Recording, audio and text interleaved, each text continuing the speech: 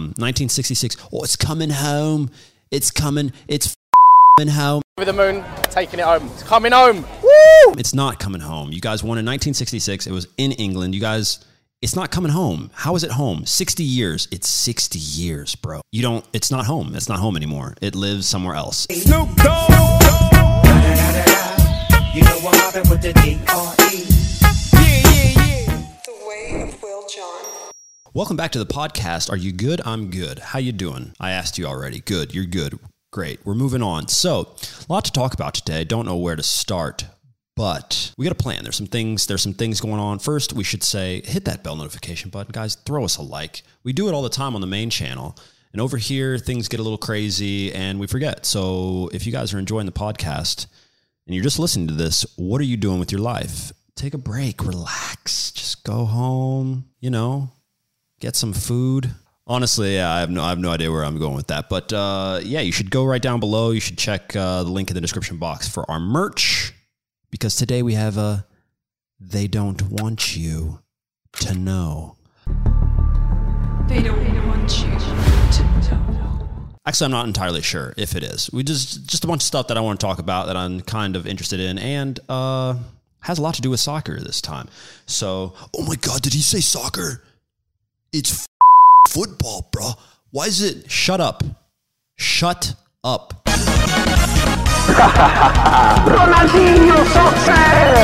What a worthless debate. We're not going to get into that on this podcast, at least.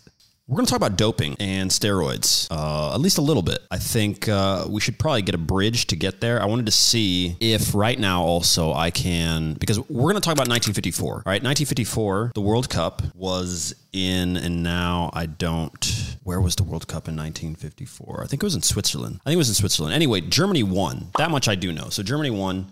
And supposedly they might have been doing a little injection. You think I can name every World Cup? How many World Cups have we had? If it started in 1930 and it's 2020, there's a 10-year gap. I'm going to say 15. Is that too many? Or is that too little? Let's go for it. All right, run the clock. Get a timer up here. How quick does it take me to name every World Cup? 1930, the World Cup was in. So I'll name both the place and the winner. Roll the clock. 1930. It was in Uruguay. Uruguay also won. Don't know a whole lot about it. The footage is probably not that great, so I don't remember seeing too much in my tapes. 1934, it was in Italy, and then Italy won. And then in 38, it was in France, and Italy won again. Kind of crazy. Back to back, way back then. Nobody knows. I can't name a single player off of any of those things. Maybe I could if I tried and thought really hard. But then there was a world war. Think about that. And then for 10 years, we didn't have, for more than 10 years, right? 1938 to 1950. And 1950 was in Brazil, and Pele's dad, it was a huge thing for them. I can't remember why, but it was supposed to be a huge thing. They got all the way to the final, and then they lost it to Uruguay. And Pele's dad, if I remember the story right, dude cried.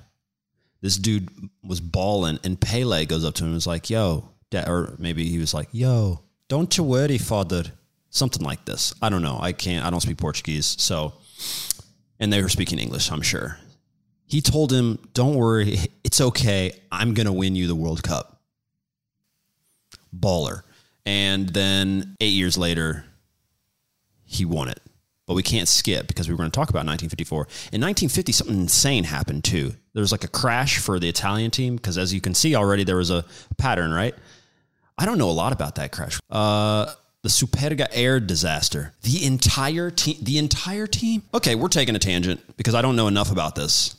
Talk about changing the course of football history. Oh my God. Let me just read you guys this. The Superga air disaster occurred on May 4th, 1949, when a Fiat 212, a plane carrying the entire Torino football team, popularly known as the Grande Torino, crashed into the retaining wall at the back of the Basilica of Superga, which stands on a hill on the outskirts of Turin. All 31 people died. This is supposedly nearly the entire national team. So we had this only recently, right? That happened in Brazil.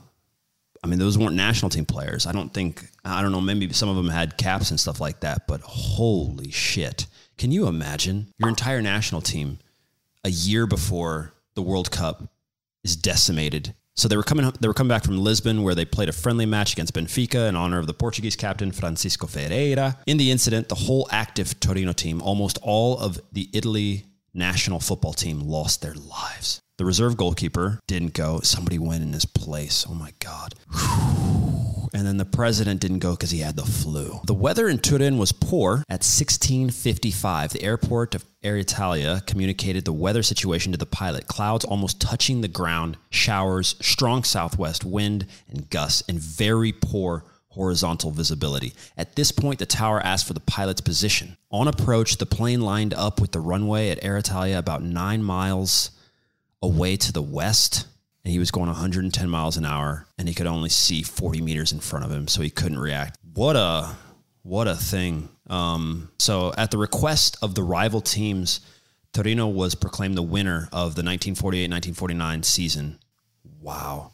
On the day of the funeral, 500,000 people took to the streets of Turin to give a final farewell to the players. The following season, the other top Italian teams were asked to donate a player to Torino. The shock of the crash was such that the following year, the Italy national team traveled to the 1950 World Cup in Brazil by ship.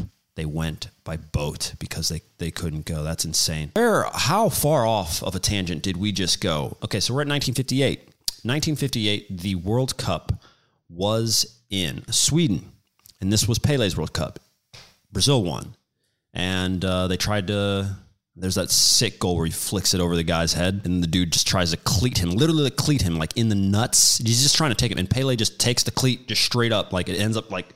It probably put a footprint on his thigh. Boom. Comes into the thigh, doesn't care. It doesn't stop him at all. He still finished the volley. I think he took it out of the air. Sick goal. 1962 was in Chile. Brazil won that World Cup. Garincha, what a player also, too. People don't even know, and that's talk about people don't know about this guy. He drank like crazy. We should do a whole entire video on Garincha. He's insane. 1966, it's coming home. It's coming. It's fucking coming home. It's not coming home. You guys won in 1966. It was in England. You guys, it's not coming home. How is it home? 60 years. It's 60 years, bro. It's not home. It's not home anymore. It lives somewhere else. It moved out of the house. 1970 was in Mexico. Pele dominated that one. I think that was the first World Cup to be broadcast in color, if I remember right. And there's huge crowds at the Azteca. That's a sick. If you guys want to watch like a sick World Cup, watch stuff about the 1970 World Cup. It's pretty badass. 1974. Ooh, I think we're in Beckenbauer-Cruyff time. But that final, I think, was between Cruyff and Beckenbauer. In West Germany won. It might have been in West Germany, to be honest. I think it was. 1978, that's Mario Kempes. That was in Argentina. What a striker. 82 was in Spain, and I think Italy won, even though Brazil had a dope team. Zico, Socrates. 86, we know, because Maradona was scoring goals with his hand, and that was back in Mexico. 1990 was in Italy, and Jurgen Klinsmann was dominating the scene. 94 was in the U.S. I actually went to a game. My dad took me to Nigeria's first game ever in the World Cup. And that was against Bulgaria. But obviously, Brazil won that. Ronaldo was young then. Baggio missed that penalty that everybody blames. I mean, Baggio's so unbelievably good, too, by the way. So stupid that some people think about him and only that. 98, we talked about last week or 2 weeks ago. Ronaldo and Zidane in France. 2002 was in South Korea and Japan. And I played in one of the World Cup stadiums, or a couple. I don't know. So crazy. So loud. So insane. 2006 was in. Where was the 2006 World Cup? I can remember because I was playing in the MLS. We were going to the airport, and Italy won that one, right? 2010 was in Africa. Spain won. That was cool. 2014 was in Brazil. Germany won. And then 2018 was in Russia. And France won. And then the 2022 is in Qatar, and Qatar will... No, they won't. Qatar's not going to win the World Cup. There's definitely some stuff went on, allegedly. And then 2026 World Cup, USA wins that one, obviously, because it's in North America. I guess I have no idea. But it's in USA, Mexico, and Canada. And then the 2030 2030 World Cup will be on Mars, thanks to Elon Musk. Shout out to Elon Musk for trying to take an entire planet of humans off the planet to Mars. Is he crazy? He is crazy, but I like him. 1954 World Cup.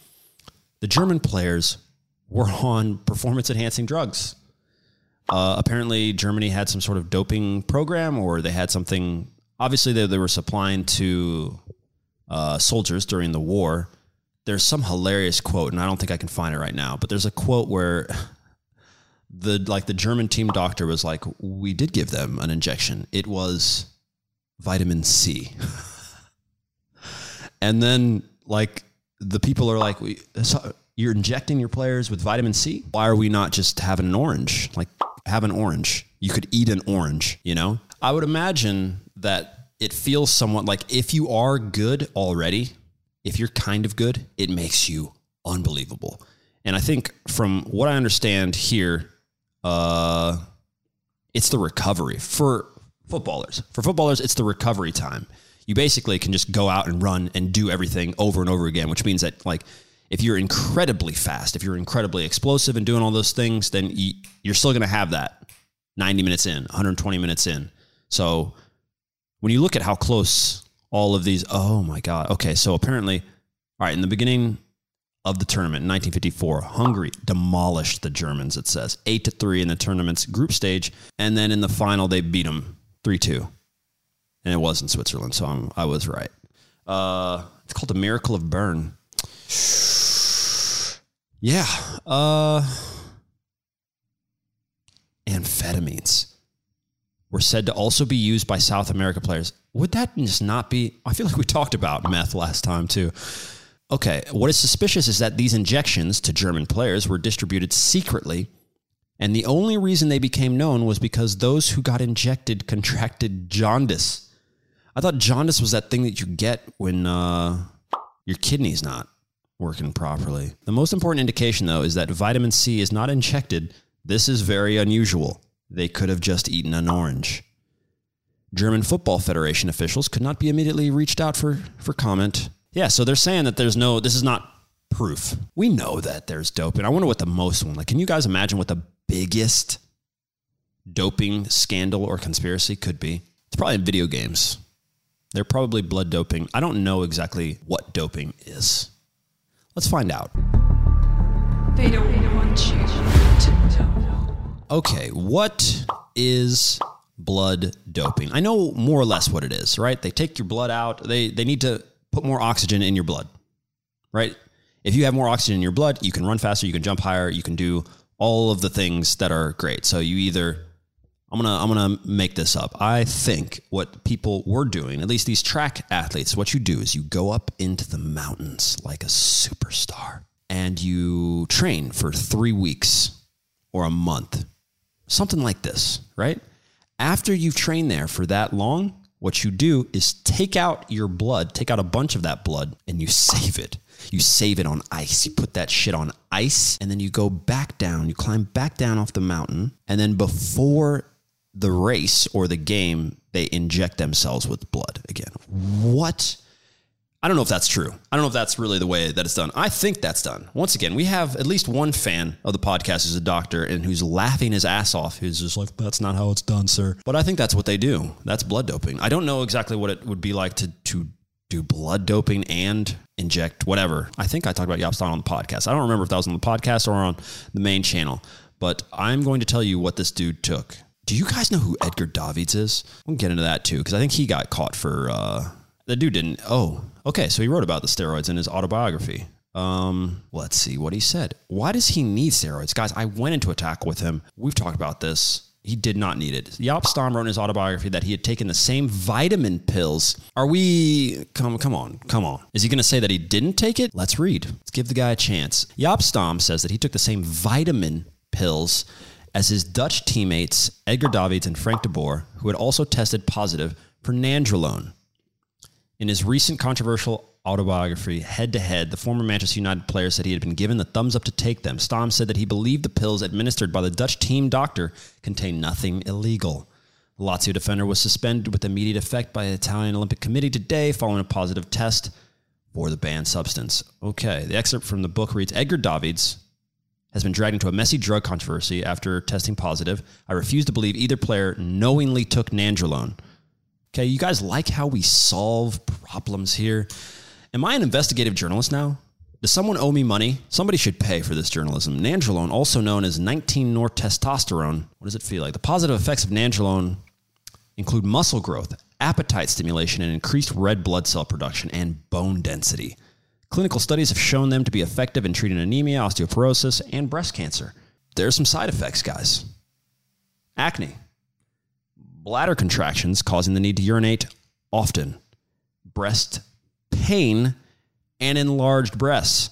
That's just the takeaway from doing, like, why do the drugs? Is it really that much? Like, I get it. We play sports. You're professional and you want to be better, but saying that they ate a meal, that's just, you just eat a meal and you just test positive for nandrolone. Does anybody believe that? Even if, let's say these guys didn't know, they didn't eat a meal, right? They took a pill or they took something or they got injected with something. Maybe they thought it was legal. I'm not saying that that's happened. We're not saying necessarily, because it's kind of weird to think that Yapstam would need steroids. He doesn't need steroids. There's plenty more we could get into, but guys, I'm hungry. I've already trained, and we usually end these when I get hungry, so we should keep with that theme. Get the merch. Listen to this on Apple, iTunes, podcast, Spotify. Subscribe to the channel and check out goalarmy.com, guys.